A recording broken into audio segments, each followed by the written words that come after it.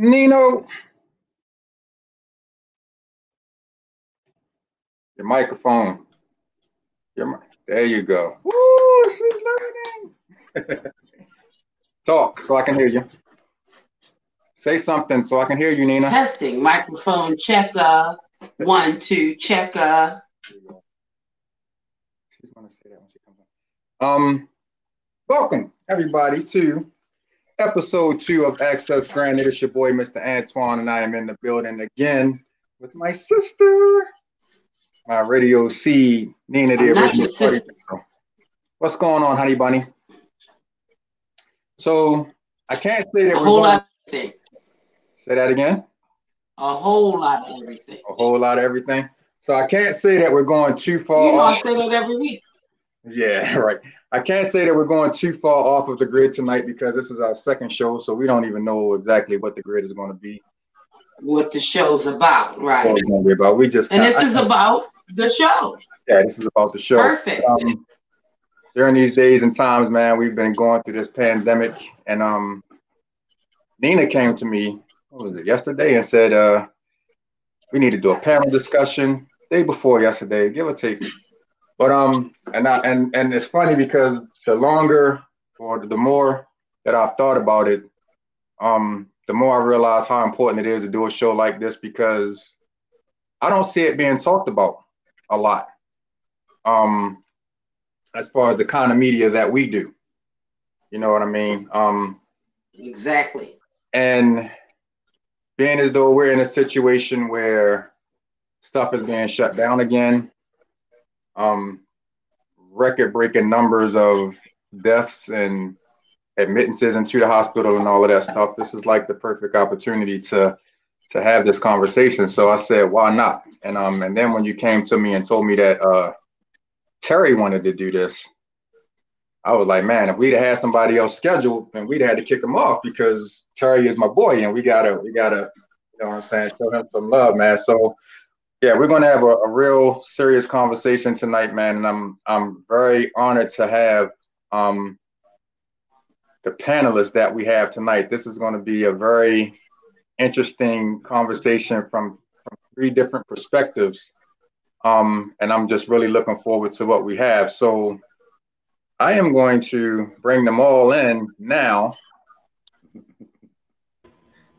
Bingo. Hello, everybody. Hi. So what's up? Hey, Terry, what's going on, bro? So what I'm going to have everybody do, man, is I'm going to have you all introduce yourselves, tell a little bit about what it is that you do, and then I'm going to let Nina just kind of, go ahead and do her thing, and we'll take it from there. So ladies first, Crystal, in alphabetical order, we'll start with you. So, hey, everybody, how you doing? Hi, Crystal. Hi, I'm Crystal. So I'm a social worker at a local hospital. I'm a case manager / discharge planner. My assignment is on the critical care unit. So all of my patients are COVID patients. I treat the critically ill, the ones that are vented, trached, and the ones that are able to discharge home. My job as the case manager and discharge planner is to move the cases along. What everybody don't know is a lot of times the hospital has a goal to try to keep the patients there in a certain amount of time. Once we stabilize the patients, our job as the case manager is to try to find an alternative placement for those COVID patients, whether it's an LTAC or it's a home or a quarantine hotel. We have to set up equipment for them. So I do a lot. I work closely with the doctors, the nurses, the rehab team to try to get these patients back to the community and out of the hospital. So it's overwhelming. Been rocking out since March. It's a lot. It's a lot. So every day I drive home, I'm like, oh gosh, I dodged COVID. So, knock on wood, I haven't tested positive. So I must be doing something right working in the hospital. I work in the unit every day. So yeah. You have quite a commute. So you have a lot of time to think about that when you're driving home. Mm-hmm. Tracy. Hello, everyone. My name is Tracy. How are you? And thank you so much for having me. I'm actually a nurse of 20 years. I currently have taken a reassignment. Normally, I do home care. So I have currently been working at not a local facility, but I've been working down in DC. In DC, I work on a unit with patients that are COVID positive. However, it's outpatient. I am currently administering a research drug, and actually, my patients receive the antibodies. My patients have mild to moderate symptoms, so they're at home. So they come in and they get their infusion of antibodies, and then they go home. And then we just kind of watch them and hopefully hoping and praying that they don't get any sicker. And I kind of want to just leave it at that, and then we can kind of, if you got questions, and we'll get more into it, especially what I do. Gotcha. And then my brother Terry, introduce yourself, man. Good evening, ladies and gentlemen. Antoine, Terry T / DJ / promoter. Been in the field for a very long time. Have a very large following. I was actually a person who suffered from the coronavirus. So I'm here to share my point of view about it, as well as try to convince people that the pain is real and try to get them tips on how to at least stay healthy and refrain from catching it. Absolutely. Nina, yes, go. I'll follow you. Hi, I'm Nina, the original party girl. I am currently going through a personal COVID crisis with one of my family members. Some of my friends. I have like 5 of my best friends at St. Agnes Hospital currently, right now, while we are speaking today. And several friends that have contracted the condition, friends that have passed away from the condition. And I felt that this was a great panel to get all the different ways of everything's affected. Now, through my personal crisis, social worker, excellent. We haven't gotten to that stage yet. Nurse, excellent. We haven't really had communication with the nurse. So I like how this is. I have another guest that's supposed to pop in at 5. So we have Terry that had COVID. We have the social worker. We have the nurse. And we have someone that's a caretaker for someone with COVID. So that should kind of give us a big circle to have this conversation. So I wanted to thank each and every one of you for being able to be available so quickly and to share your story. I feel like we are not hearing a complete conversation. And when you're scrolling on Facebook, you see somebody that passed away or somebody that lost someone that was special to them, but we're not talking about the complete process as well as preventative methods that will help everybody. I feel like everybody can get something from this show. So again, I thank you all for being here. Antoine? Thank you. So Terry, I want to start with you because the one thing that I've kind of gotten from our people over these past few months is it's almost like a situation where they don't believe this is real until it touches a little bit close to home. You know what I mean? We have this tendency to believe that everything is like a conspiracy. The government is out to get us every single day. It's not real. The statistics are being padded, so on and so forth. So I just want you to start, Terry, by talking a little bit about your experience. How you felt in the beginning? Did you go get tested before you were feeling bad? Did you start feeling bad and go get tested? Talk a little bit about your experience going through the virus. All right, so again, my name's Terry.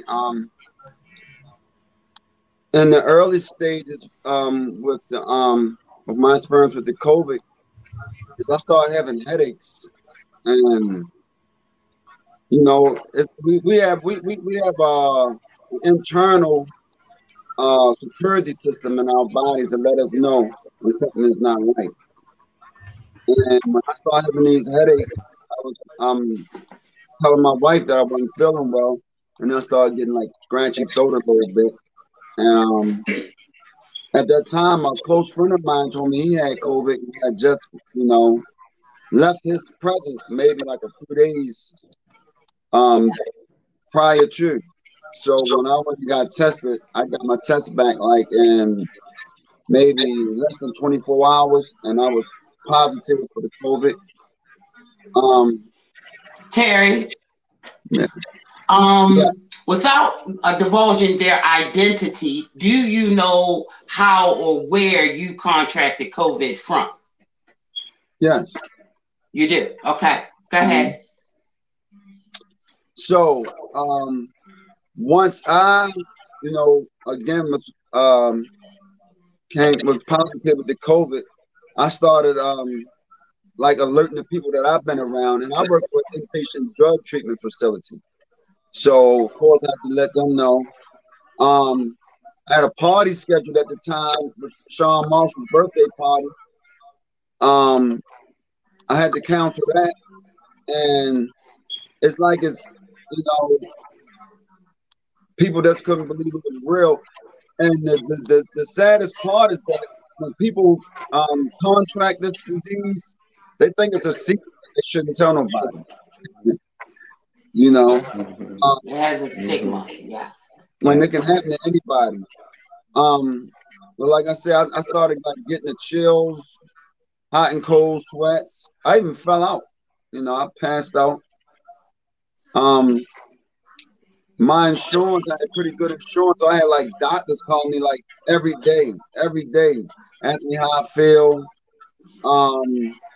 ask me what was my temperature, my pulse, and it's like they were trying to guess or figure out this thing like I was trying to do. It's like I was just, like experimenting on verbally, because they were like trying to figure out what's going on and what, did I have any new symptoms? One of the symptoms they kept on asking me about was it hard for me to wake up? And I kept asking them, why would they ask me that? And they said that's a new symptom, that it's hard for people to wake up once they fall asleep.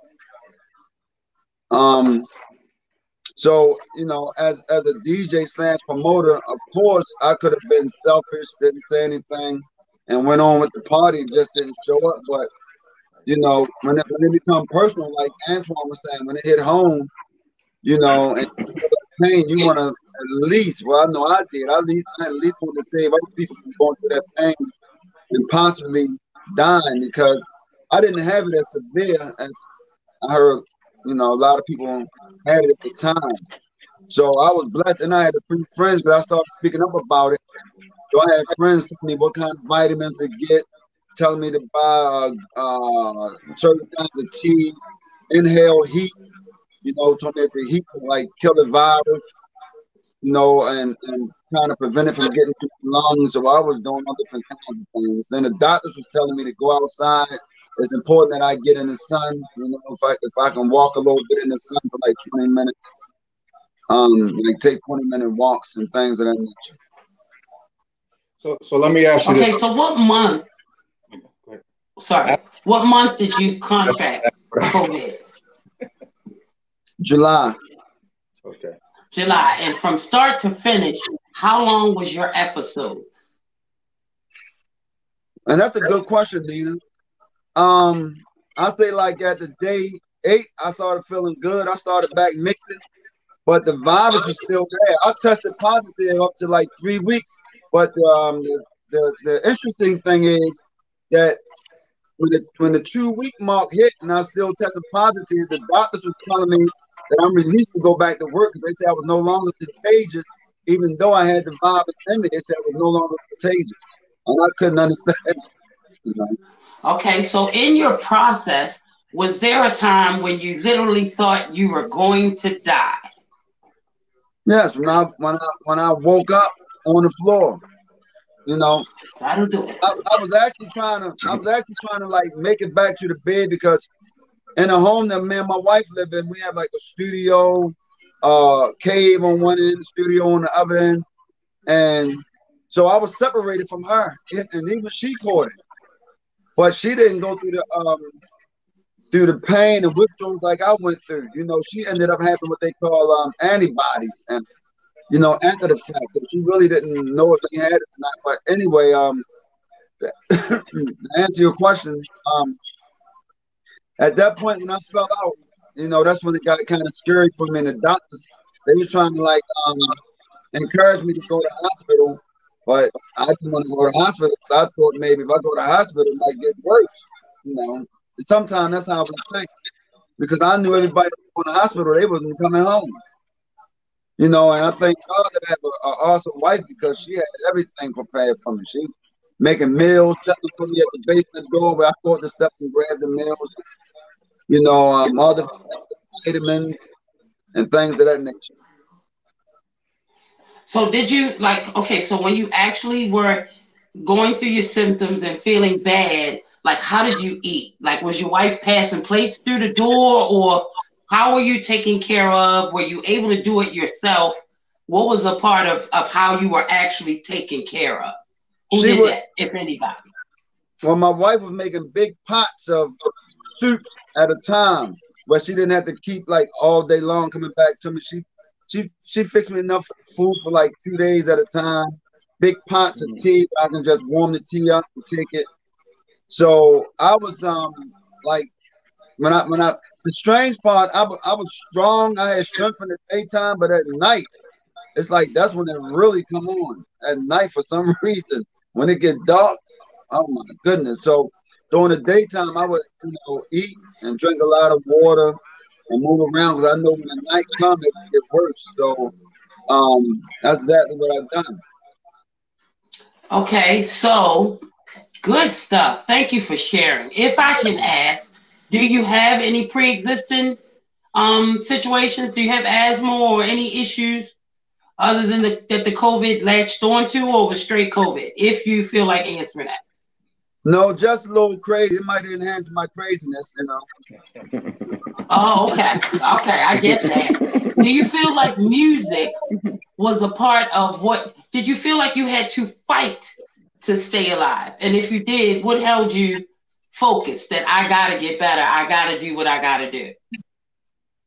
Well, you hit it. It was the music, you know, because at day 8, when I had enough strength to stand up, I started playing the music, you know, and listening to music. As a matter of fact, I had my laptop on the other side of the basement with me where I was where I had a bed at resting.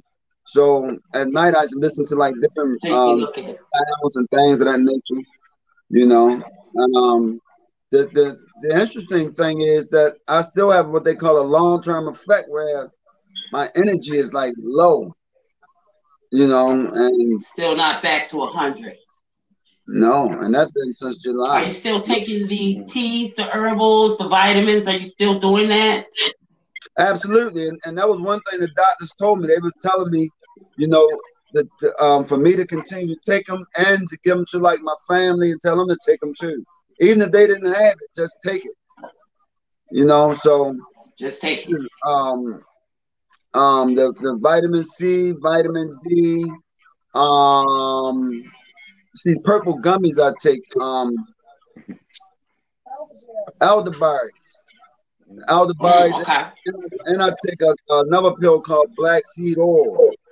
So I've been doing that ever since I caught it. You know. Have you taken sea moss at all? Sea moss? Yeah. Yeah, I have a jar of it. I tasted it, but I didn't continue on with it. Yeah, I don't blame you. I understand that totally. Did you lose any weight? Yeah, when I was sick. Yeah. Okay. So at what point, this is all good stuff, and I'm so glad you're here to tell a story. You have an entertainment piece that you mentioned in your intro. You are a DJ and a promoter, and at any time you can be in a party with hundreds of people. You were responsible enough to remove yourself from that situation. I am sure there were people that chose to not admit that they had anything, or they knew they had it and they continued to be in the party. How have you seen the industry change because of COVID? Well, and I don't say this to be mean, and I don't like to sound like I'm better than, but it's I seen the cruelty part of it because I see certain DJs or promoters who have followings that that that love for people to, people love to come see them play. And even at this time, when they telling you they shutting the city down, they shutting places down, and you would think that the DJ slash promoters would want to protect their supporters, but it's not like that. And they tell them and they encourage them to come on out. And I see on Facebook and Instagram all the time where people asking for people to pray for their families and things like that. So I just thank God that I grew through the pain and I have enough common sense for myself and for others to encourage them not to come out and to speak against it. Because people be asking me all the time, like, well, aren't you losing money by not having parties? I say, no, I'm saving lives. When you chase money, when you chasing money, you liable to do anything. So I seen the cruelty part of it. As a matter of fact, I haven't even seen many DJs speaking up about it at all. I have seen DJ Techniques. I always used to see him post things, telling people to don't go out. Wear a mask. Yeah, he's the wear a mask guy. Right. Yeah. So that could have been terrible. Like if they didn't shut down the clubs, that could have made a major impact on how many people could have been affected. And I'm glad that the club scene on the whole is they're not trying to force a party. I saw like maybe 2 parties that came out and I'm like, well, I'm not sure about that. But they actually ended up getting canceled. So that worked out by itself. So I thank you for your contribution to this conversation. What has having COVID done to your life going forward? Well, it lets me know that I'm not exempt from anything that I see that's happening in the world, and that I need to make better decisions and protect myself. Well, in some situations like the COVID, oh my goodness, my wife used to have me wearing masks, gloves, got the Lysol wipes everywhere we go, but I still contracted it. So it just lets me know that I'm not exempt from it. And if I can save my life and somebody else's, that's what I'm willing to do. Gotcha. Twan, you have anything for Terry? No, I wanna get Tracy's perspective. Being in the front lines. Gotcha. Talk a little bit about what you see on a day to day, and talk a little bit about how it's changed from like February, March, April when this first started to now. Well, it changed for me because back in March, I guess it really had to do with more of what my role was. So back in March, I took on a role where I was just doing testing. So I was just testing patient after patient every single day. And at that time, we had the ability to mass test patients at that time. So you're right, we were testing everyone. But now my role has now changed because now we have even broader testing. So now I'm down in DC. I work with COVID patients and they're at home and they have mild to no symptoms. However, in order for them to be in this research and to be in this study, their onset of symptoms have to be less than 10 days. So not 10 days from being tested positive, but from the onset of first symptom. And at that point, they can probably not everyone will be able to get it, but this group of patients then can get an infusion of antibodies. I tell my patients the goal of this antibody for me as a nurse, that you don't get any sicker, that your disease do not progress to the point that you are now have to be hospitalized and be intubated. So Tracy, quick question. Yes. Quick question. So from the onset, they have to have 10 days from when they were diagnosed. Did they ever have full-blown COVID and it's better now? Or they only had it to a certain level where they weren't as symptomatic? Okay. So my patients, they're symptomatic, but they're mild symptoms.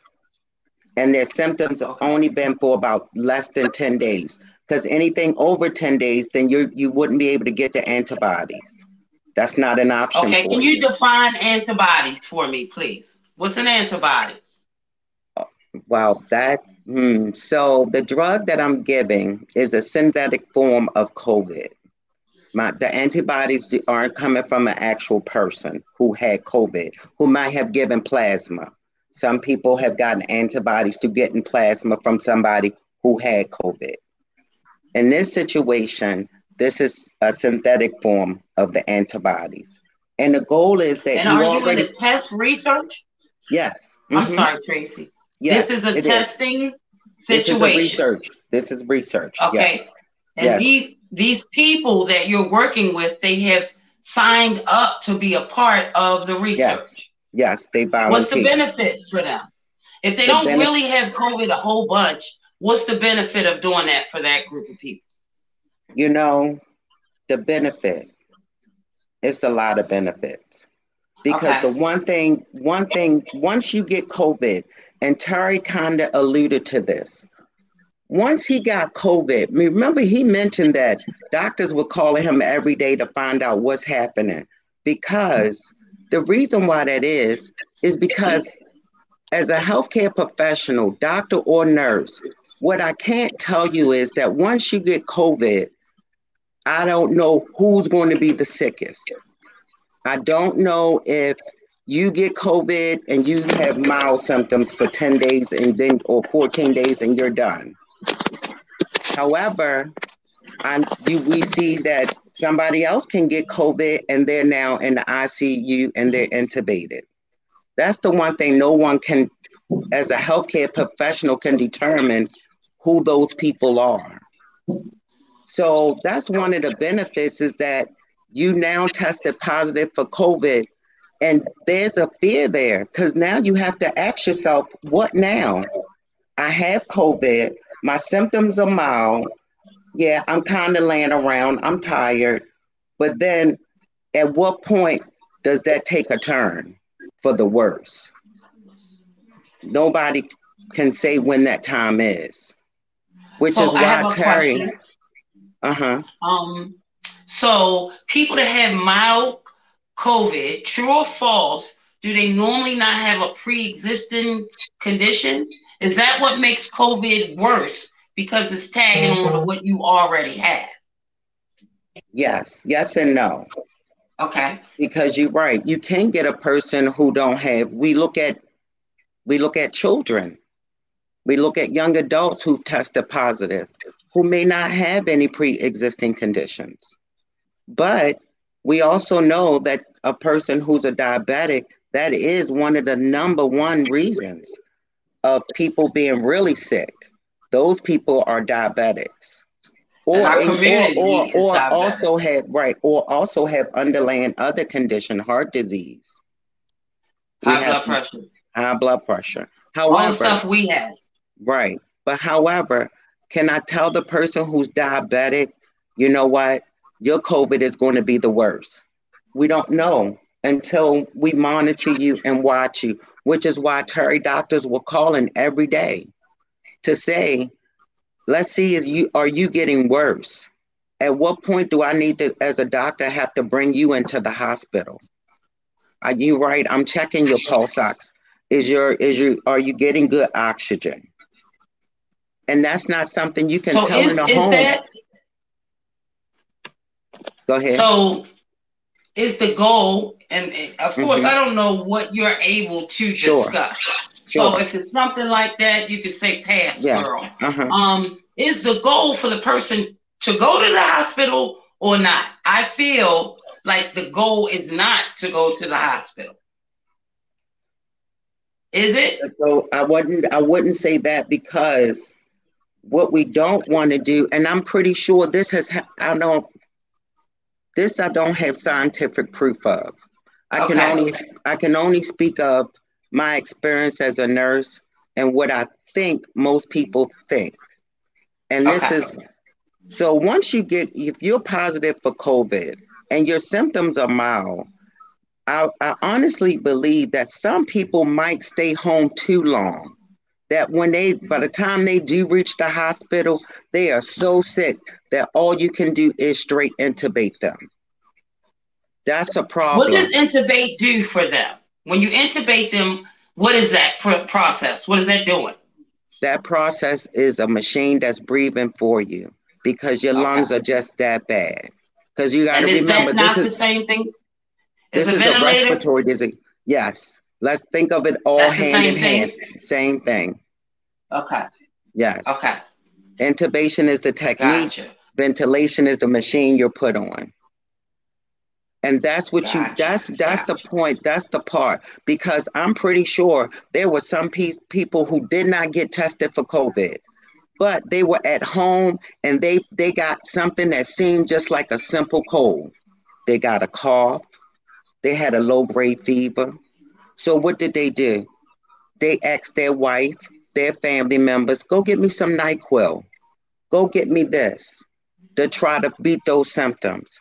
Then they got progressively worse. They stayed home. Probably when they come to the hospital, you're right. They might have had this for over 2 weeks. They've been fighting this for 10 days. However, maybe are we always going to try early prevention? Once you get sick, what about early preventive measure there? That's where the antibodies come in. The antibodies. Tracy, you live in DC? No, I live here in Maryland. Because you live here in Maryland. Because the drug that I'm giving is not even accessible here in Maryland yet. It's only in DC. How do you have the drug? Say that again. How do you have it? So every hospital, just like the vaccine that's coming out, only certain hospitals are equipped to be able to keep it cold. So that's why every hospital can't get it. Same thing with the vaccine. Not every hospital is equipped to be able to be in a study because they may not have the space. They may not have the pharmacy space to mix the drug. It's a lot that goes into it. But you asked the question about should a person do this or not do this? And I'm going to be an advocate and say they absolutely should do this. Because not only are you helping, I tell my patients, you're my hero right now. My patients are my hero. Because if this works, because we're all on a hope and a prayer that this works, because then again, the virus is overloading our ICUs. We don't have enough room for really sick people. So if I can get antibodies to you and prevent you from going to the hospital and not getting any worse, that it will maintain as it is. But if you don't take it, right, but if you don't take it, then I don't know how your outcome is going to be in the next 14 days. I don't know, you might get sicker. But it's globally. Are you able to give? I'm sorry, go ahead. Yes, because what they're doing is very globally. Able to? Go ahead.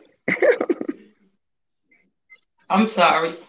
No, go ahead. I'm trying to balance. Yeah, Are you able to give a medical suggestion? Like from my experiences and my friends, some people didn't make it to the ambulance as far as the EMTs checked them out at the house, but their goal wasn't to take them to the hospital. You know, something really strong must have happened in my experiences for them to go. So I got friends that never went to the hospital via an ambulance. And then they ended up having to go later because the ambulance says you're stabilized here, like try to do everything you can at home. Do you have a medical suggestion of when you feel this, you should be adamant about going to the hospital. These type of symptoms or these types of situation means you need to be in the hospital. I think for me is the one thing when you become to the point of unable to do your normal activities. So if you have COVID, like Terry said, during the daytime, he was able to go out and do a 20-minute walk. When you no longer can walk from your bedroom to your bathroom, you can't walk 10 feet without getting with shortness of breath. It's time to go. It's time to leave your home when just small everyday activities you can do, and then the next day you now no longer can do, then you probably should go to the hospital. And the reason why when the EMTs come out, they're checking a patient's pulse ox. So they're checking a patient's oxygen level. So if a patient O2 sats are sitting at a normal level, they're like, okay, you're fine. You don't need to go to the hospital right now. But when those O2 sats start to drop, that's when we're like, okay, you have got to go. Because now you're not oxygenating. You're not getting enough oxygen to your brain. You're going to get confused. So we should have did this at first. Mm-hmm. But can you define what COVID is? COVID is a virus, as any other virus that attacked our bodies. And that virus has, and it's respiratory, and it does attack your lungs. And then that's why we're worried about that we're now in this flu and cold season, because now we have a flu season that is also a virus that attacks your respiratory. We have people who get pneumonia. So you can only imagine to get COVID on top of getting the flu, your lungs are just really up against a fight. To have both, so or even have pneumonia. Lungs, it affects your breathing. Yes. Mm-hmm. So when you don't get enough air to your oxygen to your brain, what potentially can happen? Oh, you get totally confused. You become very confused. So you're right. The one thing you're looking at your family members is a change of mental status. You're looking, even no matter how old they are, if they're not answering, they seem inappropriate. They're not answering the appropriate answer to a question, then you should consider that, hey, something is wrong. You have to go to the hospital. Yes, that's shortness of breath. All yes. Great stuff. Yes, that's shortness of breath. So you can continue talking about that's a trial that you're in? Mm-hmm. Yes. Go ahead. And I tell my patients, and I tell my patients that this is something that is, what they're doing is going to affect the world. This is globally. This not just happening here in the United States, it's happening everywhere. So when you take the antibodies and if you're getting better, guess what? That's giving all of us hope that if we contract, now we realize that this would be your path. If you get sick, you have a cold, get tested for COVID. Find out if you really have it. If your symptom is less than 10 days, then you can probably get the antibodies. Then that will stop you from getting sick or needing to go to the hospital. That's the hope that this works in that fashion. Because remember, even with a vaccine, it's only 95% effective. That still leaves a 5% of a population of people that still will not, that vaccine is not going to work on. So if they become positive, then what happens? Because remember, we do not have a cure for COVID. There's no cure. So the vaccine prevents you from getting it 95%, but it's not the cure. Are we looking for a cure? Or we focused on the vaccine first? We focus on the vaccine first because that's all about prevention. Just like if we don't want you to get the chicken pox or the measles, we give you a vaccine for it to stop it before you even get it. So did COVID eat the flu? I know no one with the flu. Do you know someone with the flu? I do not. I wouldn't say COVID eat the flu. I made that up. I wouldn't say, nor would I say COVID supersedes the flu. Mm-hmm. But the two hand in hand is what you don't want. That's what I can tell you. You don't want the flu and COVID. And that's possible. That and it is is possible. possible. It is Okay, possible, as gotcha. well as to have pneumonia and COVID. You can have pneumonia and also be COVID positive. Now that one I heard of Yeah, because that's that's a not a part good of thing. that. It's the same Right, breathing. Okay, right. so like if I put up a post and I said, "Are you guys taking the vaccine when it's released?" Half of them Hmm. people are going to use curse words. No. Right. Oh The yeah, other half sure. is maybe the first, the second, or the third round Hmm. of the. How do you? I know what you're doing is very important as the Hmm. answer of that question, but how do Hmm. you convince? Like by nature, we don't want a vaccine. I mean, it's a Right, lot of people that don't want a vaccine. How do right. you talk to them? How do you convince them? How can I you don't. change my mind? Like I don't want that. What's your That thing? is not for me to change your mind. Listen, life is Okay. always choice. Life is choice driven. Even with this study, it's choice driven. You don't have to have it. However, it's best that you do, but you don't have to. I'm not going to convince you. I can only give you the facts.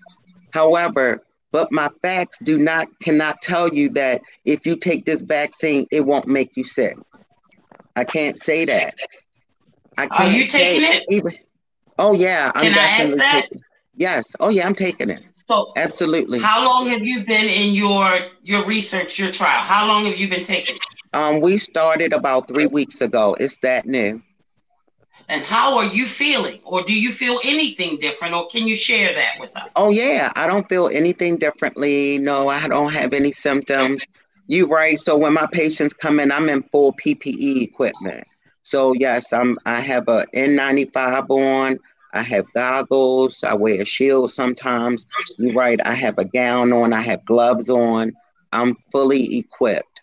Um, And how often do you have to have it's a shot or something you're taking by mouth? How often do you have to do that? well, as far as a vaccine, you Yes, the mean? testing stage. Um, I don't understand your question because now for the vaccine itself, now I don't have that yet. I'm still Okay. waiting. Yeah, I'm still Okay. waiting for my So vaccine. you're having the antibodies or what is the testing phase or the research phase? What are you doing So medically? we're in the phase where so my patients come in for an hour infusion. It takes about an hour. And then after that, I monitor you for about an hour. And then after that, it can go home.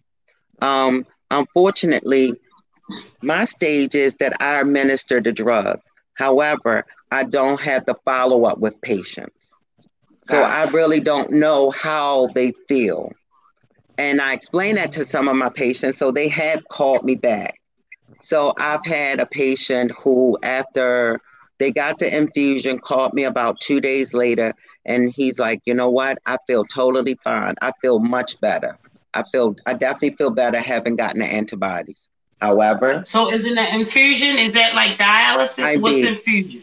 Yup, they get Okay. an IV Well, they put in like their putting arm. blood in.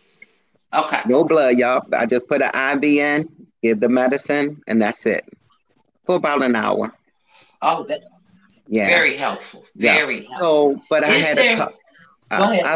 I've had a patient who said, called me about after a week of getting the antibodies, and they didn't feel any better, but they also didn't feel any worse. They still were pretty much the same. Nothing really changed for them. Is there Okay, a Yeah. Tracy, how you placebo guys? part? Oh, go ahead, Crystal. Go ahead. I'm sorry, Tracy. How are you guys recruiting for your patients? Like, are you all reaching out to the local hospitals?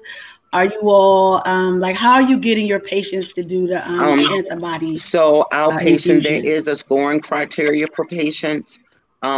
When we initially started this study, we were only looking at patients with mild to no symptoms, but also they were over the age of 65 with a lot of those preconditioned symptoms of diseases, those preconditioned diseases such as heart disease, diabetes. So, however, since then, they have broadened the perspective of patients. So we now do a less than 65. However, symptoms cannot be over 10 days. After 10 days, they wouldn't qualify. But if their symptoms are less than 10 days, they still qualify. Because this is at one particular hospital, you're right. They just recruit just within that practice. So if someone come through that ER, that primary care doctor, that urgent care center, and they come up positive, they're then offered. They're like, you know what? When was your first symptoms? So if someone was tested positive on the 4th, but they're like, my symptoms started on the 2nd, though. We're going to count 10 days. It's like, well, we got you in this 10-day window. Do you want to get to antibodies? What phase of the research are they in? Like, what are they finding so far? As far as any adverse reactions to it. So far, no one's had any type of reaction to it with me. But there are reactions to every drug. So there's always the one where you can have an anaphylactic shock reaction, where, your throat swells, your tongue swells. However, that hasn't really been seen much at all. There are all those mild symptoms because we are giving you a virus. So therefore, you may spike a fever. You can have some nausea with it. But so far, none of my patients complained of anything. I usually tell them the same way you came in feeling, you'll probably leave the same way feeling the same way, with no real changes. Is there something is it something that you wanted to add that neither of us asked the question about? I think the one thing I have another question. I changed. Yeah. The one thing I would want to add is that, especially for our community, how important for us to participate. I think Tony kind of touched on it when you mentioned that some people may not want to get vaccinated. Some people may want to. Some people may want to do the antibody study. Some don't. And some of the reason why you're right, because of some of these misconceptions out there, especially within the Black community, when it goes around research studies, because we all know the stories. We know the story of the Tuskegee Airmen. We know the story of Henrietta Lacks. So we are very fearful. Even those of us that live in Baltimore City, let's just be honest, we've had the urban legend of John Hopkins taking people off the street and doing research studies with them. But we've come a long way since then. And it's very important that we do participate, because if we look at the story of Henrietta Lacks, that lady's cells, even to this day, have designed most of the drugs that are out here in this world. And that was from a Black woman. Whether they did it appropriately or not, it was worldwide beneficial, even to this day. So that's the one thing I really want us to, as our community, is to realize how important and how impactful our genes are and things that's happening. Because even with this, I tell one of my patients, she really didn't want to get the antibodies. She didn't want to do it. And I told her she had every right. I couldn't tell her. All I can do is give her the facts that what you're about to get doesn't make you too sick. These are the symptoms some people have. If you're willing to work that risk, I think it's worth it. Are you going to ask me, would I get the antibodies if I became COVID positive? Yes, I am. Because not so much as that I'm going to help myself, but I'm going to help the community at large if it works. I'm going to help a lot of people. My patients, I tell them they're going to help a lot of people, the world. Because now we know if this works, if you get COVID, get tested quickly, I can get you this medicine and you don't get any sicker. And we don't have an ICU that's 90% to capacity. Because not every nurse is an ICU nurse. Not every doctor is an ICU doctor. That's a special breed of people that do that. So therefore, we're not great in numbers. Healthcare is not great in numbers. There's not enough nurses and not enough doctors to take care of every human being out here. We're limited. Okay, but what we don't want to get into is selective care. That's what we don't want to get into, selective care. I think for me as a nurse, that's the most emotional thing, because I took an oath that I will do no harm.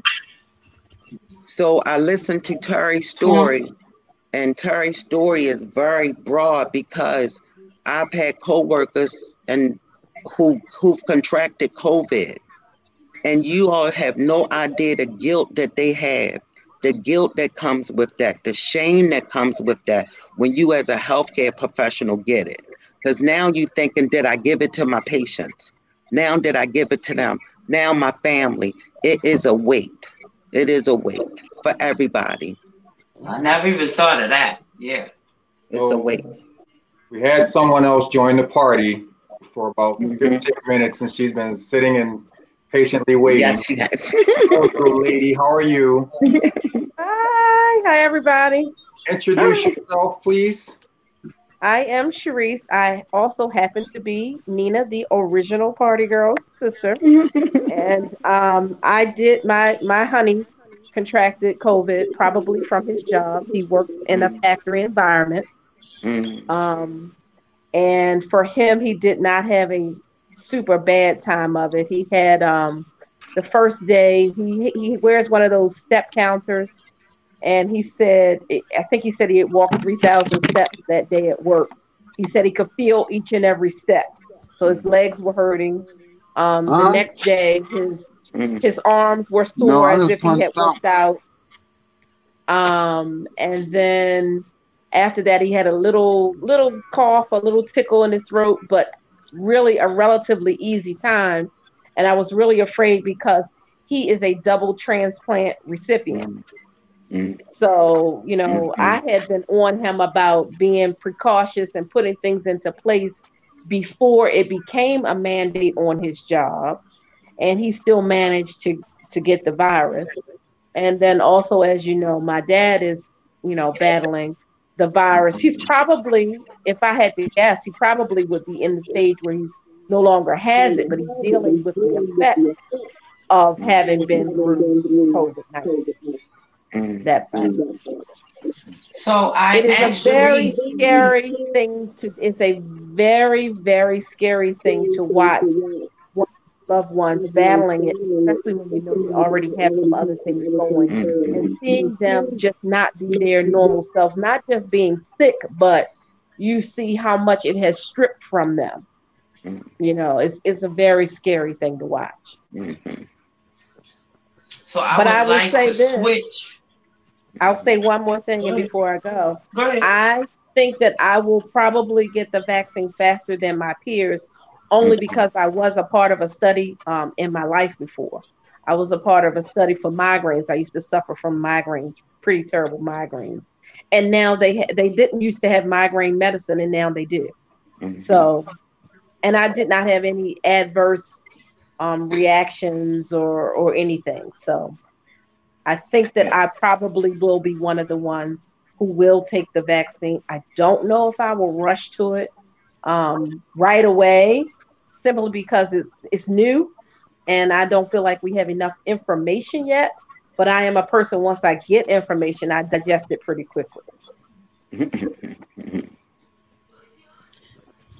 So I wanted to wrap up what Tracy said as far as like the top 3 things to notice. Sharice's angle is companion. She had to take care of somebody literally without getting close to them. So we're going to go back to that.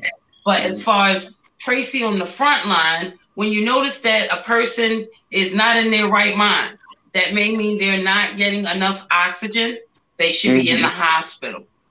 When you can't do your regular stuff, when it takes you 20 minutes, which Daddy did, to get from the bedroom to the bathroom, that's a problem. And there was a third one. What's another top 3? You need some medical attention, Tracy. I think one of them is where you do start to see your fever. If you do start to see that fever start to increase, especially above 101.4, I would definitely say you need to seek medical attention, especially when that fever start to really spike. Yeah, okay. one of the great. I wanted to touch on that too. One of the before I forget. Okay. Tracy We're said all you, Crystal. Yeah. Tracy said something really important. Actually, everybody did that I could point out. Like I said, I work in the hospital, so I see these patients every day. I work with the families who cannot be with these patients. I'm kind of like that link, that person that's connected them to the doctors and the patient because they can't be there. And I feel bad for those family members. You know, like Sharice said, she was able to be there. She watched her loved one, but you have family members who cannot be there. And it's unfortunate because you have these people battling by themselves. So as healthcare practitioners like myself, as a social worker and the nurses and the doctors, we're the ones at work with these patients. So actually, I mean, literally, mentally, I don't even know how I'm handling, sustaining. I think prayer, because to watch someone, literally 2-3 people die daily, that's a lot. And to pass that news to their families, and you literally have people that don't know how to make funeral arrangements, so you're like trying to help with that. You have people that don't have health insurance. You have people that just don't have the resources to access. So people that don't have people. Exactly. Right. That's a piece. I noticed that. That's a piece. That loneliness can get caught up in that COVID, and it makes it worse because the person that's sick doesn't have the resources or a person, or they feel extremely lonely. You're isolated. Depression, anxiety, which doesn't help with the breathing. A lot of times you have patients that's already having a hard time breathing, and then they have anxiety, which causes them to breathe. Yes. We all doing this. Which causes a lot of people to have to be intubated and placed on a ventilator because they can't breathe. And they're supposed to be worried about getting better, but then they worried about, I can't pay the hospital bill. Who's going to take I'm going to lose my job. I get paid by the hour. Yes, definitely. But what Tracy said was important. Do not wait until the last minute to come to the hospital, because what happens is one of the drugs that I noticed that they're treating the COVID with is remdesivir. Remdesivir is one of the antibiotics that they're using to treat COVID. However, if your symptoms are too far gone, the remdesivir doesn't help. So if you have a fever, come to the ER, period, because your symptoms might not be a lot, but it's enough where you could get treated and go home. One of the things I'm noticing since March, nobody really knew what was going on. Doctors were trying to figure out how can we treat, what can we do. But as time progressed, you started seeing the remdesivir. You started seeing people getting plasma and blood and things like that. So you started seeing more people go home versus back in March, April, May, a lot of people weren't. And like you said, they were waiting too late to come to the hospital. That's why you were seeing a lot of deaths, because they were waiting to be treated. A lot of it starts with that front line, with your EMTs and your ambulance. Can you help me with the language that should be used when I'm trying to convince you that I need to go to the hospital? Right. Help me. How do I say that? Or how does someone advocate? Because they took my dad to Sinai, they released him like 6 hours later. We ended up having to call another ambulance, and the ambulance took him to another hospital altogether. But I know when the second time he went, in the conversation with the EMT, I'm like, it is important to know that he has pre-existing conditions, and these are what they are, and they don't go with COVID. So he's got a whole nother issue over here, but now you put COVID on top of it. I feel like because I had that type of conversation, it was more informative for them to make the decision, even on what hospital they took him to, so that he can get another level of care. You definitely have to let the frontline workers know if you have any type of pre-existing conditions, like if you have heart problems, if you have COPD, if you are a smoker, if you if you drink. I'm saying a lot of people that drink are having issues with COVID. A lot of people that smoke are having issues with COVID. Diabetes, high blood pressure. Those are the ones that are having really bad issues. And then not just that, you have people that come in with no history at all, but they leave with COVID and then they develop asthma. You get people, it causes asthma, it causes, blood clots in your lungs. I'm even noticing with Black men, dialysis, kidney problems. They're developing kidney problems. So, COVID has this, is causing a lot of illnesses after the fact. So we are now in the process where they have been switched from the hospital to a therapy rehabilitation type situation. We keep telling him, the minute you see a social worker, call us, because we have questions. No one's really discussing the coordination of care, and I don't know if he's not understanding what they're telling him, but he needs someone else in that conversation to actually hear. How do you get the social worker to show up? So because that's the one, right? Is he at a nursing, a rehab center? So yes. You go up there and ask to speak to who's the social worker on his case. Each patient in a nursing facility has a social worker assigned to them. You need to call up there to see who's involved with his case. If you can't get the social worker, ask for the nurse manager. Who's the nurse manager on the unit? Each unit have a nursing manager on the unit. The floor nurse may be too busy. So you call directly and speak to a nursing supervisor, a nurse manager, and talk to them, because you definitely want to be involved in the plan of care. A plan of care. Thank you for those words. I know that, like Terry mentioned, your insurance can play a major part on your treatment. I know that a facility with a certain insurance, you might get 100 days and you don't have to pay a copay. Does that adjust the level of care because they know that you have that amount of time, or they still trying to treat you and get you out of the facility? So what people don't know is with the CARES Act, the government created the CARES Act, and that's, that came with COVID, and that's kind of like the CARES Act falls under many different things. But from a hospital standpoint, I get a lot of patients with no insurance at all. But if you have a social security number, you could get equipment and certain services under the CARES Act.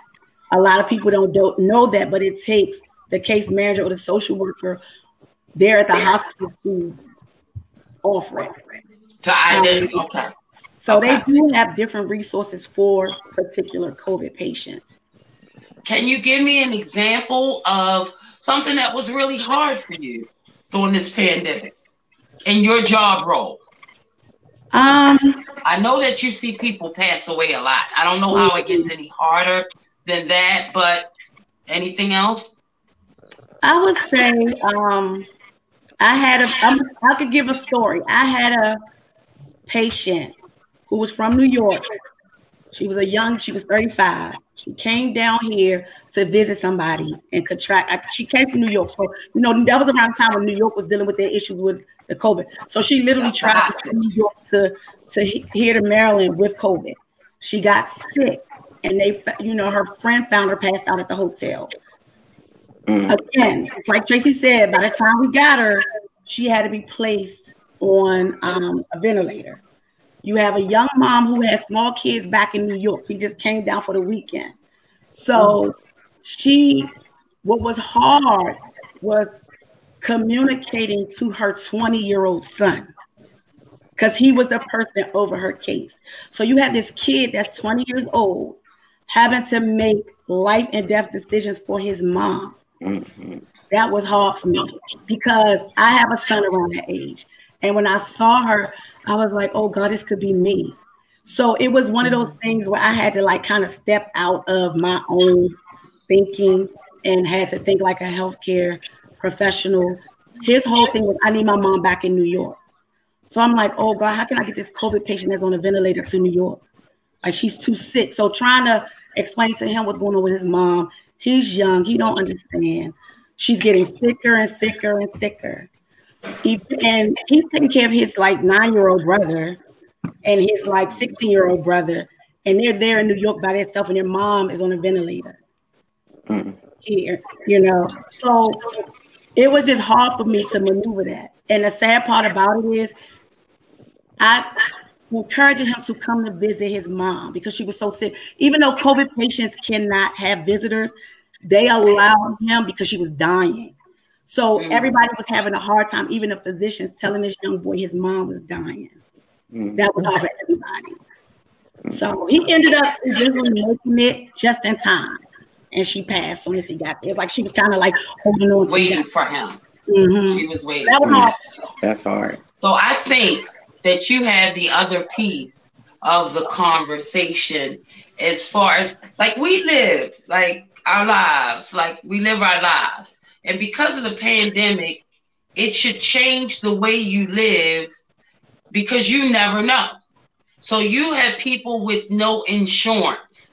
What else can you do? And this is not even if you're sick, but like I noticed with one of our cases, one of our personal friends, they had nothing set up. Even the way you get into the house was complicated. Nobody had an extra key. We got to kick doors down. Like, what are examples of things that people should have in place now, just in case?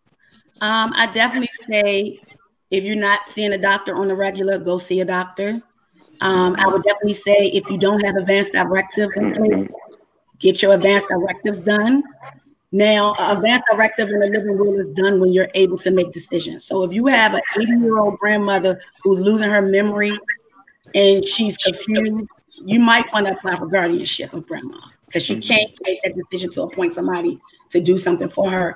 But if you have a loved one that's elderly and they're able to make decisions, encourage them to do an advanced directive of living will. Now, some older people are very stuck in their ways where they don't want to do those things, but try to have that conversation with them and tell them how important it is now with COVID that's going on. So if you don't have a living will, is it a way that you can piece it? Like, can I be your POA for the nursing home or just the hospital or just the state of Maryland have the surrogacy law, but it goes in order. So like if, you have a loved one, but they married, then of course that spouse is the surrogate. But if you have multiple children, so say for instance, if your mom doesn't have a power of attorney, but it's 5 of you guys, you all have equal rights and you all have to agree. It could get confusing. So that's why we encourage people to have an advanced directive to appoint somebody to make decisions for them and talk about what they want, what their wishes are when they're unable to make decisions. And have you had that conversation? That eliminates all of the extra. All the drama. All the you just simply put it in writing. All of the unnecessary treatment. Because y'all know how, and I'm going to just put it out there, y'all know how us Black families can get. Yeah. It's time to make those decisions. It's so important to just have that stuff in writing so that there's no outside influences. It makes it cut and dry when you have that directive in place. That's brilliant. I'm glad you touched on that. Yeah. And you have the uncomfortable conversations now while we're healthy. So my sister knows what my wishes are, which would be different from my husband. My husband probably will want me to live forever, but my sister knows give it this amount of time, because people are different. They're emotionally vested in it in different ways. Yeah. So a mother loves her child different from the man loves his wife, different from the sister loves the sister. So I encourage everyone, regardless of what your health is, to have these healthy conversations with the ones that you love, because in the midst of it all, some people make situations about themselves. It's not about you. It is what the person that you are taking care of or the patient has requested and what works well for them. It is not about you. Now, with some of my father's stuff, this was before COVID. I'm on like his cars. I'm on his house. So in the event that something major would happen, I'm already on these pieces of property. It can slide over to me. The process would be easier. In the midst of it all, when you lose someone or someone's sick, you don't have time to deal with the petty stuff. So that should be that, not just that, That's not when a person is grieving. Like, for example, we have patients that's COVID. When you have patients, when family members have to make those decisions, should I put my loved one on a ventilator? That is a hard decision to make when you're grieving or when you're in distress. Like that's why I tell people, make those decisions when you're healthy, because for a family to put your family in that position is just hard. Because they, the job at the hospital, the goal is to treat, they treat. So they're going to do whatever they can to try to treat you. But is it a quality of life for that person? Right. So what didn't I ask you? You know stuff, Crystal. Sharice, do you have Crystal's a social worker and healthcare professional. Do you have questions for her? Well, she already answered one question, because I plan on calling the rehab facility tomorrow, because they have not given my dad any rehab. He got there late on Thursday night, and the goal is to get him strong enough to go home. So, okay, you got there late Thursday night. Okay, no rehab, of course not. Okay, Friday, you may have to come up with a plan of care, but today is Monday. So, I wanted to know who I need to speak to find out why is it that he has not had any kind of rehab yet at this point. So she answered that by saying to make the call and speak to the nurse. What's the nurse? The nursing supervisor. Not just that too. What you also want to ask is, each facility have their own rules on how they treat COVID patients. If your dad is COVID positive, they may have a policy on how a COVID positive patient is rendered therapy. And not just that. Also, I don't know your dad's case in particular, but is he on oxygen? How is his breathing? Is he strong enough to get breathing? Right, exactly. That's my whole 2%. Line of questioning. 2%. Right. So their initial thing was, we're gonna take them to the facility so we can wean them off the oxygen, then we can release them. That's why they didn't release them at home, because that's another part. When you have someone that has COVID and you're the only one that they have, or it's a whole family, only one person is designated to go in that space. So for fear of contracting COVID themselves. So we were hanging bags of food on the door, sliding stuff under the door, but he wasn't able to maintain that. Like, once I actually got in the house, you could tell he ate a spoonful of everything that we bought. So much food that he didn't eat in that house. He had the right medicines, but because he's confused, he couldn't take the medicine. So his was because he couldn't successfully take care of himself to a satisfactory level. He did really, really well. He really does. But it was to the point where we were like, okay, let him go to the hospital, because you get that round the clock care that we couldn't provide. So that's another conversation among family, like, who is going into that space to care for that person? Do you see those type of situations? All the time. And not just that, I see where the entire family is in the hospital because someone has gone in the room to care. Because as a family member, we're going to care for you. We're not going to just see you go out. Right. So we get the entire family. We get husband and wife. Now they have to go to a facility. And if they're on a high amount of oxygen, because nursing facilities, they like rehab centers, they're only allowed to maintain a patient at a certain amount of oxygen. If it go beyond, a nasal cannula, which is the tubing that we normally see, we have to refer the patients to LTACs, which are long-term acute care hospitals. So, like, sometimes we have patients that is on a high-flow nasal cannula. A lot of nursing homes can't take care of that. Then we have to refer those patients to LTACs. So I mean, that he's physically. I do a lot of that. We see him physically improving, but the environment of the facility is a problem. Like, he's not as in high speed. When he was in the hospital, he's nosy. Nurses coming in and out. He could see people. He was in a part of the action. He gets over to the therapy. It's boring. He doesn't know what's going on with his care or his health. So we felt that it knocked his spirit down. And then now you got all these people trying to help you. well, we're sending this, Daddy, and we're such and such is sending that. He got sadder, for lack of a better word, because all these people, I don't want to be a burden to all of these people. People need to know in your friendships and in your relationships that it's kind of like marriage. It's kind of like to death do us part, for better, for worse. Accept the help. Don't be ashamed when you have onset COVID symptoms. You need to reach out to people. What are they your friends for in the first place? And those are conversations you continue to have with your dad. Like I tell family members all the time, you know, the patients, they're going to be confined to their room because they have COVID. They can't be out lingering throughout the hospital. That doesn't work with him. He's a lingerer. Right. So this is where the FaceTimes come in, where the constant calls from the families come in. I tell families all the time, call nonstop, keep their mind going, because it's okay to have a lot of calls. We didn't know if he needed to rest or not. I mean, you have to keep his mind going, because if an idle mind is a dangerous mind. So if you're not constantly feeding him positive, you know, things, I don't know if he's a Christian or if you read the Bible, like constantly pray with him, because if he is just sitting there looking at the wall with no activity, depression will set in. He will. Yeah, that's not good. Yeah, he's a mover. He's a shaker. He would have a whole band in that hospital if they let him.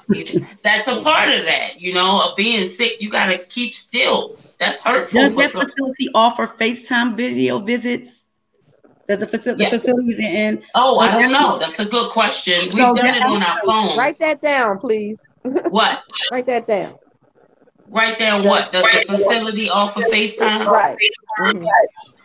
All right. And well, I'm jumping back to Sharice for just 1 second. When you said that you're going to call the facility tomorrow and see who you have to talk to, about 2 minutes before I got on the show, Daddy told me that I'm the only one that the facility will talk to. Right. Yeah. So you can call me, your big sister, tomorrow. I'll give you an update, but make sure hey, I just want to make sure I told you that, because they're only going to talk to one person.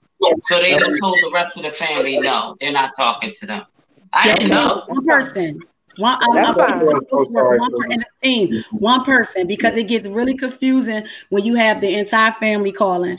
So we always ask if you have one person in the family to call and let that person speak to the rest of the family. So what I would suggest is you guys, I don't know how big your family is, but I tell my families, one person call, you guys schedule a FaceTime Zoom meeting with the entire family, and then give the family updates from when you talk to someone to keep the family updated. We kind of have that in the text part we've now. Been doing really good with that. Every time we talk to him, one of us texts the whole group and let them know what. But see, that's why I was waiting for Crystal, because I had real live questions for you. You want to I'm very serious about my father's health. I do not want to offend a healthcare professional in me trying to get information, but I hope that they are compassionate to understand enough that we need like, why wouldn't they have called me? Is that protocol? Well, it is. Any change in condition, it is. You're supposed to call if they're changing meds and things like that. You're supposed to be getting calls from the doctors. I, encourage the doctors at my facility to call. If a family call me and say, I haven't talked to the doctor today, I shoot a text to the doctor, please call this family to update them, because it just gives you a sense of security of knowing what's going on. Being out of the loop is bad for the family, because you can't be there. Bad enough with communicating virtually or on the phone. So that line of communication is important. And I try to preach that at work, like that line of communication to the family and the patient is crucial. It's about, like, this is about them, so we can't leave them out of the process. So yes, when my father was discharged from Hospital 1 on Northern Parkway, he came from the back of the hospital, between the ambulances, behind the dumpster. So I'm like, hey Dad, did they really release you, or are you escaping from the hospital? No, he said, I made him show me his papers. So he had discharge papers. But at one point, you couldn't even leave the hospital with nothing wrong in a wheelchair. So I'm like, I don't know if he's telling the truth or not. So that's something else. He had COVID. Yeah. He had COVID. This was recently. So 3 days later, we ended up with another hospital, calling him again, because he had everything that Tracy was talking about. He wasn't connecting the thoughts.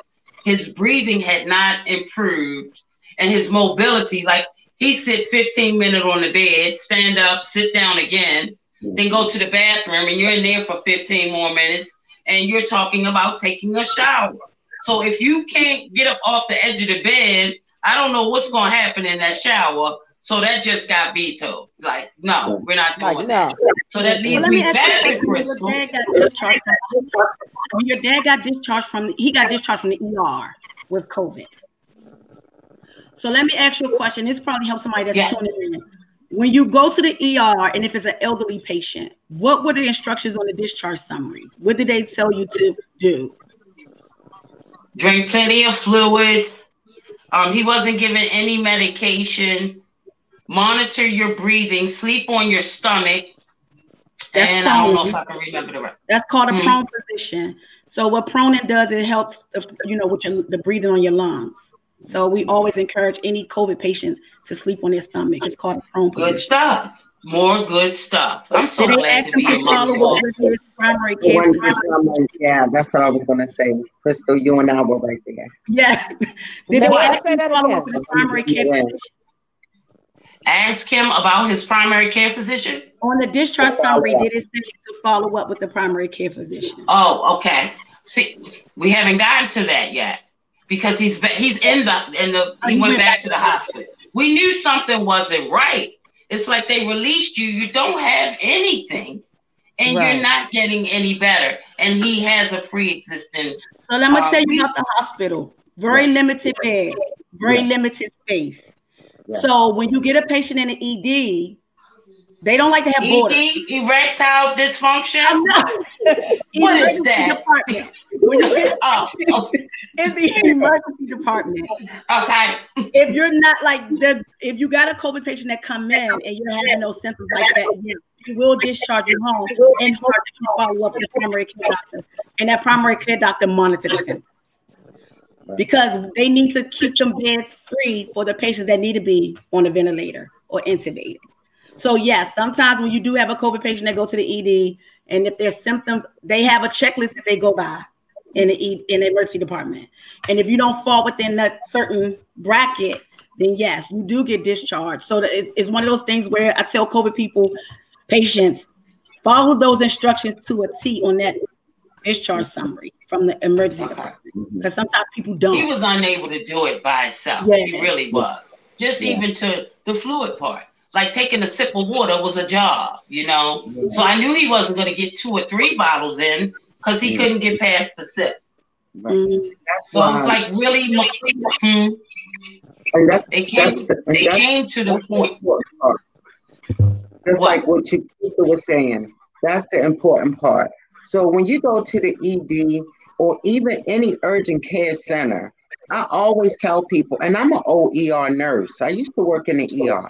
So that's the one thing I always tell patients. When you come to the ED, no matter what they said to you, you have got to follow up with your primary, because understand the job of an emergency room physician. His only job is to determine is that what you're coming in for, is it killing you now or can it wait? That's how he makes his decision. And if it's not die today or on Friday. Right. And if it's not killing you, because remember, an ER doctor don't specialize in anything. He don't know about dermatology. Remember, if you come into the ER and you got a broken bone, what is your ER doctor going to do? He's going to call an orthopedic doctor to come see you. Even though the one hospital let him go, soon as he came home, call his primary. Because remember, his primary care doctor, even though he may not go to a clinic or he may not be in a hospital, he does have privileges at a hospital. So when you would have called the primary would have been on it. He would have been like, I want you to call me this time. I want you to let me know when he spiked a fever. I want to know when the changes occur. Because he can intervene and call hospital B and say, I got privileges there. So I need you to get your dad to the hospital where I have privileges. Because then now I can admit your father to the hospital. I don't need the ER doctor to do that for me. Matter of fact, I'll call the ER doctor and let them know that you're on your way. Yeah. Does the facility, the therapy, does the therapy place know that his primary care? He's in a rehab now. Do they know who his primary care physician is? Are they having a conversation? They're not having a conversation. Okay, so tell me how that works. Once he goes home, once they'll coordinate with their primary, because not only will your father, if he's still doing rehab and if he didn't get enough rehab in the facility just because of the restrictions of him going about through COVID, you got to remember, he now qualifies possibly for home health care. He can get rehab in the home. He can get nursing in the home. Exactly. And that's what yes. We want that.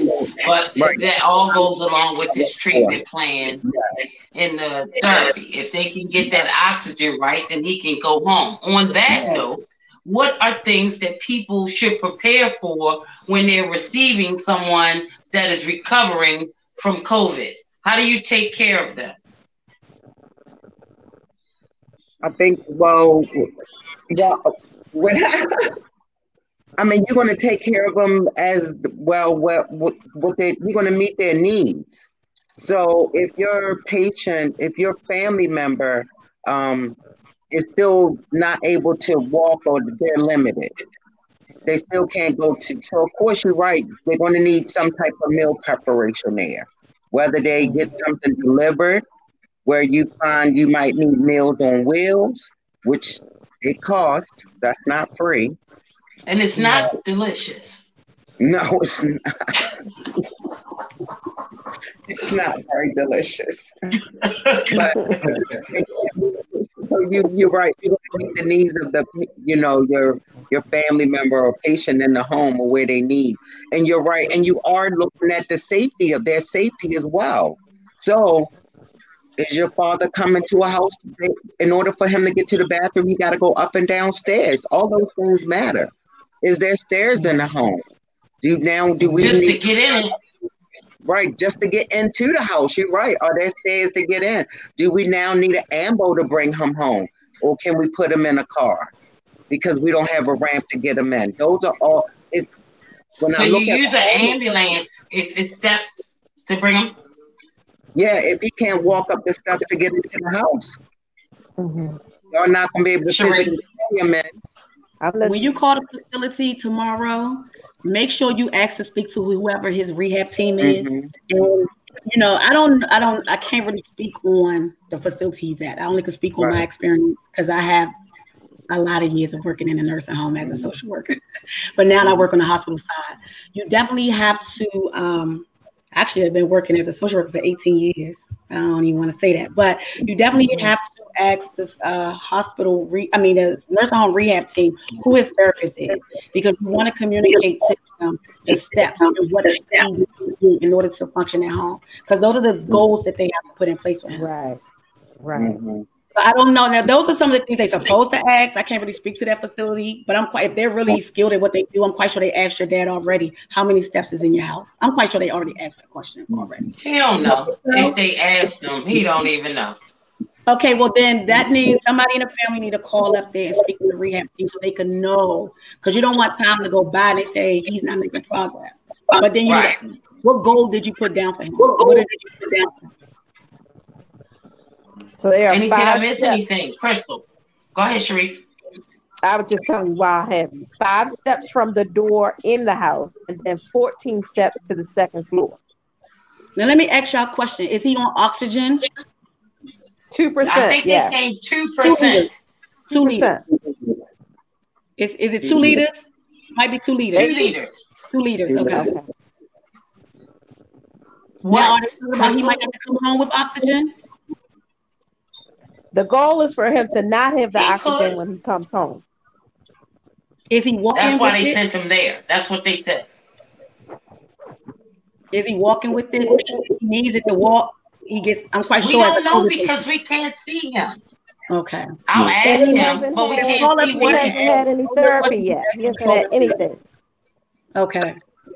Yeah, right, sometimes you can't sit back and wait for them to call you because they get caught up or get busy. But definitely call, be proactive. Right, we had the wrong people calling. Yeah, just call and say, I need to know what's the plan to Y'all would just put him in my wife's facility, then my wife would take care of all of this for y'all. And she's on my right-hand side telling me, Nina, that we will contact you tomorrow because she can help you with everything that you need to know. Yeah, I knew y'all wasn't there. I knew he wasn't there because I was about to say, I know he ain't there. No, but it was a matter of who had available beds. It was a matter of who had available beds, and the first place he chose, the reviews were so bad. We like, you cannot go there. I'm sorry. Now the place he's in, their reviews weren't great, but they were better than the one that he initially chose. Okay. That's surprising because the state is starting to roll out a no choice law where if a case manager at a hospital finds a facility for your loved one to go to that's taking a COVID positive patient, you don't have no choice. Go. That's where they're going. Right. So I mean, I the hospital was that allows them to choose. They're not allowed to choose no more. Not for COVID. I felt like that was a piece of that. He had to go in this selection. These are your choices. I do want to say, like now, today, I might have said, I haven't talked to such and such in a minute. I am learning through this process. If I haven't talked to them, I really need to check on them. Doesn't matter how old they are or who they are. If you have Facebook and social media, you see people. When you don't see a person, you don't hear from a person, it's time to go look for that person. And that's not wishing anything bad on them. It's just a lot going on. And we need to stay connected, even though it's hard to stay connected. Go look for somebody. I looked for 2 people that had COVID. I'm like, I haven't heard from this person. What you doing? They answer the phone. Hello. So you hear it right away. You can't breathe. You can't talk. What's going on? I don't feel good. What do you mean you don't feel good? I can't breathe or this. I feel like you should go to the hospital. I have been told on more than one occasion, I don't want to go to the hospital. So then it becomes your responsibility, light responsibility, to convince your loved one to go to the hospital. Can anybody help me with that language when you're talking to a friend? How do you get them to go to the hospital? And do you just send the ambulance over there to kick the door? Go to the hospital. You know what? I try to tell to people, I just think of people of just basic needs. I talk to people based on basic needs, meaning that in order to convince them, I'll say, are you able to feed yourself? Are you able to prepare a meal for yourself? And they're like, no, I can't do that. Then it's like, are you able to bathe? Are you able to clean yourself? When you can't meet your own basic needs, don't you think now you need to go to the hospital? Like your basic needs aren't being met. You're not even getting enough nutrition in you. Are you eating? Are you drinking? Sometimes I meet people there, and once they start to kind of see like, life is starting to be real hard over here, then they tend to say, you're right, I do need to go get help. You assess their needs. Yeah. And I kind of show them, are you able to meet your own needs? Because just like you were saying about your dad, he was a person who definitely wanted to be independent. That was his thing. He needed to be independent. But once you start to show him that he no longer was independent, he's ready to go. And so now you want your independence back, right? You want to be, right. You don't want your daughter taking care of you. Then this is what you need to do in order for that to happen then. Yeah. That's exactly a great suggestion that goes with that. Yeah. Yeah. Okay.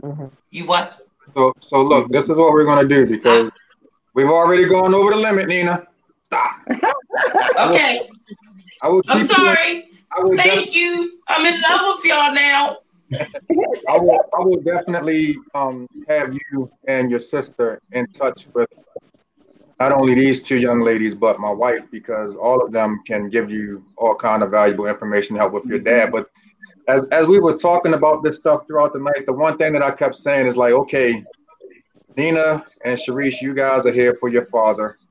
You have people that are here for anybody that's dealing with the COVID situation.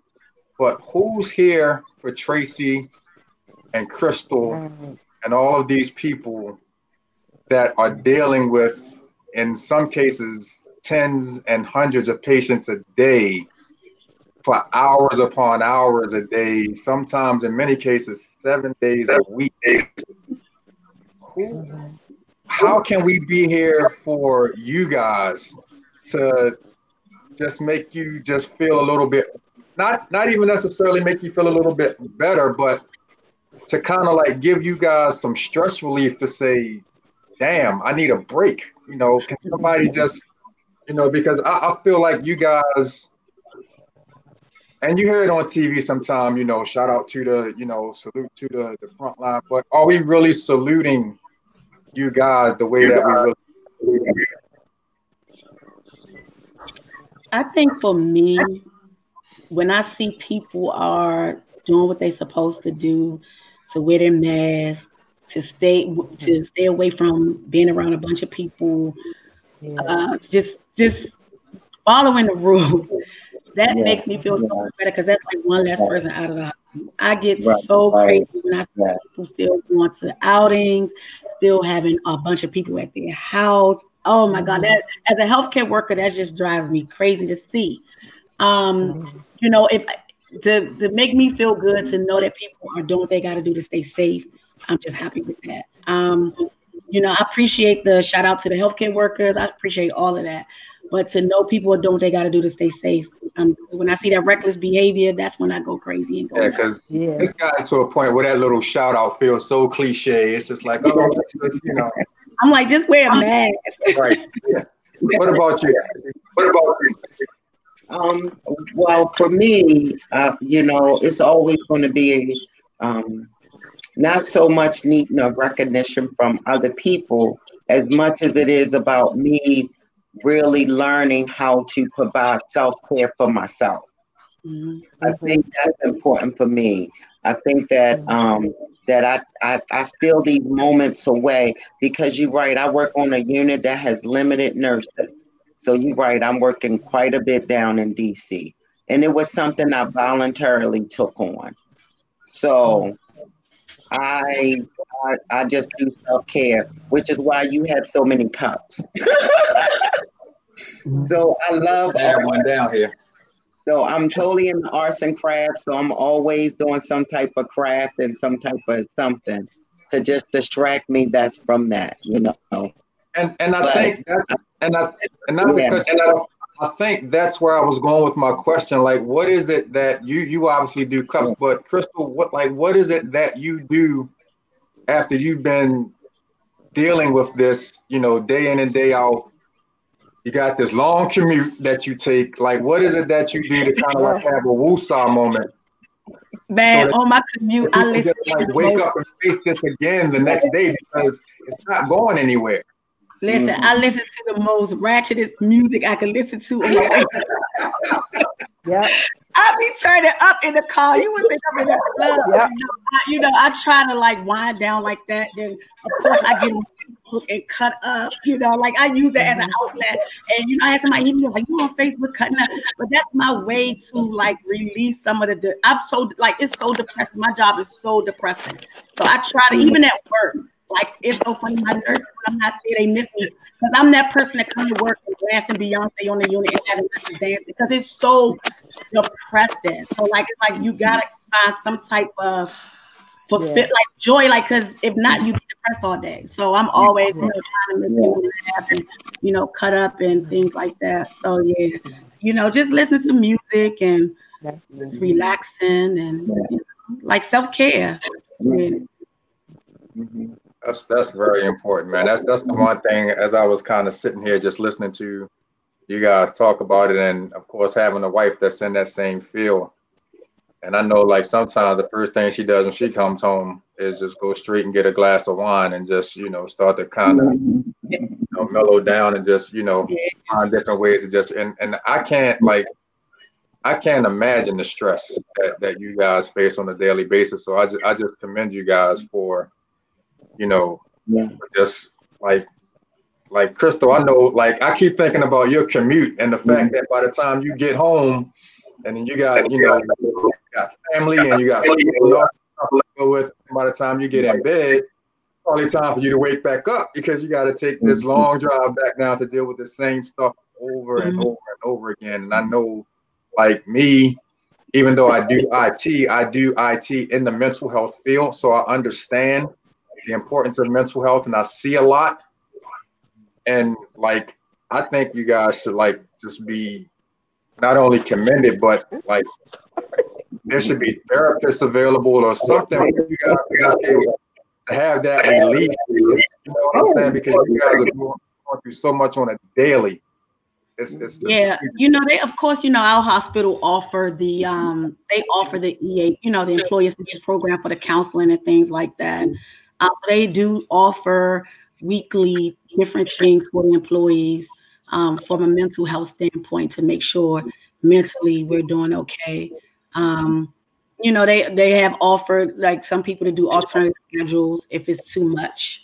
I think, from a healthcare standpoint, my place of employment is, there for us as far as mentally us getting what we need. I think it's just part of the job. I think our job is to take care of people, and that's what we focus on.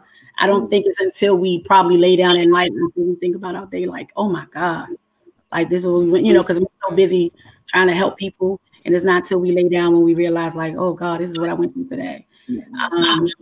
For me, I don't think about it until I'm probably about to go to sleep. Like, oh my gosh. I try not to carry it home. Some patients I do, some situations, because I be feeling so bad for the families. And it's just like, wow, So, yeah. Well, I commend y'all. I don't know if I could do the job that you guys do. I don't know if I could deal with that kind of stress during this time on a daily basis. So I definitely commend you guys. And Sharice, I commend you and Nina for just everything that you're doing, being there, for your father. I know y'all gonna take your dad. Like Nina said earlier, if it was up to him, he would probably have like a piece band up in the hospital. Man, his guitars and everything. But just salute to all of you guys and everything that you're doing. And I don't know if we're still going uphill with this or if we're like going downhill now. You never know what tomorrow is going to bring. So, I just pray that you guys can, first of all, continue to stay safe. Most importantly, but just, continue to find the strength to keep doing what you guys do every day. I really commend you guys. And I thank you guys for coming on and sharing all this great information. I don't know where the heck my co-host went. Who knows at this point? But again, I really appreciate you guys. And if this continues to go into like another phase where 3 to 6 months down the line, it's still going and we still don't see an end in sight, we may actually do a part 2 to this and bring you guys back if you're willing to do so. Yeah, it was awesome of the conversation. Absolutely. Definitely a good conversation to have after the vaccine. So, yeah. Oh, and at that point, I heard it'll be Dr. Corbin, so. Hopefully. Yes, I have to work on my dissertation now. Absolutely, yes. And that's why I was trying to get off of it because I know you said you had a paper to do. So I appreciate you taking some time to hang with us. Again, thank you guys so much. It's been so much information. And thank you. I'm not going to say that we scratched the surface, but there's so much more information that you guys could have given. We could probably do this for another 2 or 3 hours. So we might actually do another part 2 and invite you guys if you're available. I definitely appreciate you. But I just want to thank everybody that tuned in with us live on Facebook. I'm going to have the posting of this video and the audio available for you guys if you want to see it later on. Other than that, go Ravens. I love y'all. They're winning or they're about to go up. But just enjoy your night and thanks everybody. We appreciate you. Thank you. Thanks, All right. Bye-bye. Bye.